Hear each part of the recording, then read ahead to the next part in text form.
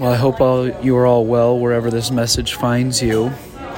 I was reflecting that I've preached in a lot of different places in my life. I've had the privilege of preaching in front of lakes at church camps. I've preached in the bell tower of the chapel.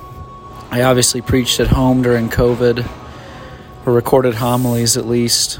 I've preached all over the chapel with our stained glass service, but I've never delivered a homily from inside a Starbucks. So this is a first for me. Why am I recording this homily inside a Starbucks? Well, Kristen and I are expecting our first biological child. Hopefully today. I'm recording this on Wednesday, January 5th at about 7 a.m. in the morning. And we are, after spending an overnight in the hospital, we're hopeful that today we'll get to meet our baby boy. Kristen's doing well, and I have her permission to record this while she's in labor and also just share that brief detail. But this Sunday, we're reflecting back on the Epiphany, which actually happened on Thursday, but we wanted to highlight it today in our message and in our text. The Epiphany is when the three wise men, the three kings, greet Jesus, as we just heard in our scripture reading. Tradition tells us that it's the manifestation of Jesus to the Gentiles. But an epiphany is also a sudden revelation or insight. And as I prepare for the expansion of our family, a sudden revelation and a new manifestation hit very close to home. In both of these definitions, this revelation, this manifestation is an insight that changes us the moment it occurs. Now, the moment we got the call that it was time to go to the hospital, our world changed, even though we had been waiting for months for that very moment. And I'd reckon that the moment that the three wise men saw the star in the sky, a star that they knew the prophecy for, and they began to understand what it was, that changed who they were and what they were doing as astrologers, and that changed their life forever. One of the things that I love about our faith and about the birth of Jesus in the story, and Epiphany in general, is that it's the priority of the manifestation of God's love and Jesus' presence to people who are not necessarily followers of God.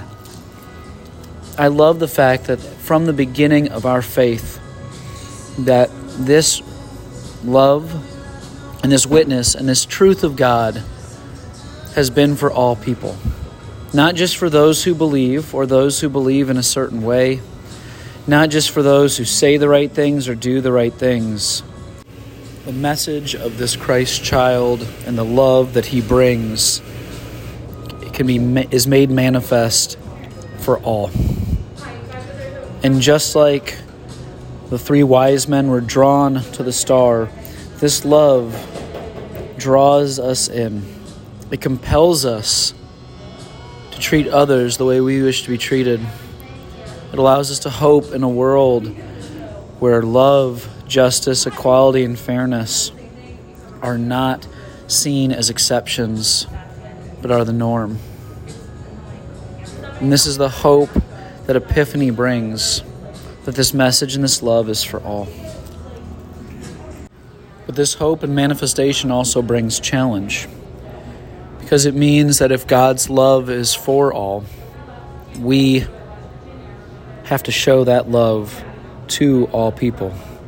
That our love should manifest to not just those who think or believe like us, but should manifest to all people. Our love manifesting over divisions and disagreements is extremely pertinent this week as we mark the 1-year anniversary of the January 6th Capitol riots. A time where the deep divisions and challenges in our country were made visible and came to the surface in a violent and aggressive way like we have never seen in our lifetime. Now, regardless of what you believe about that day and what those people did, Epiphany should remind us that God's love is manifest to all, regardless of if they believe like us or if we agree with their actions. And this is where we can see that challenge in place.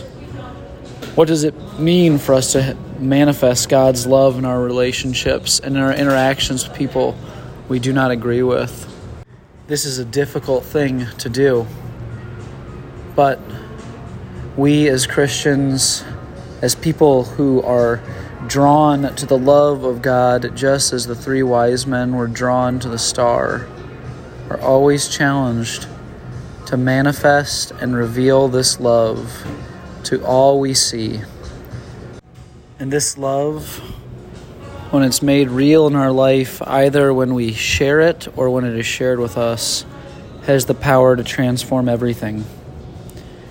It has the power to reveal great insights into who we are as human beings and children of God. For that is what an epiphany is. It is a sudden revelation or insight. The suddenness of which we can change a situation by sharing love, or the suddenness in which we can feel about something when love is shared with us, is a powerful and beautiful thing. And once we've had this moment of epiphany, nothing is ever the same.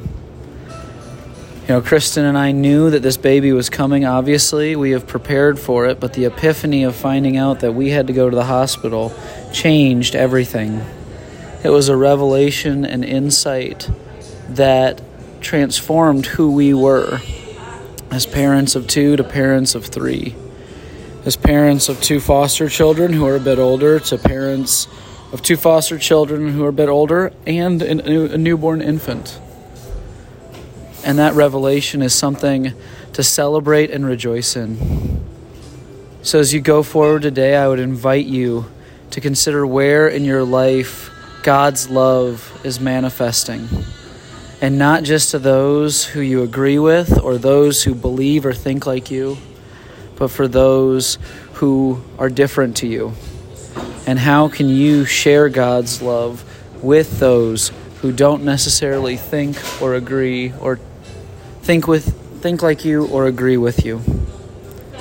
And I would also invite you to live into the joy and beauty of epiphanies, of moments of sudden revelation and insight, where everything in your world can change, where the love of God is made real and known in a beautiful way that can change everything. I hope you have a wonderful day, and may God's love be with you. Amen.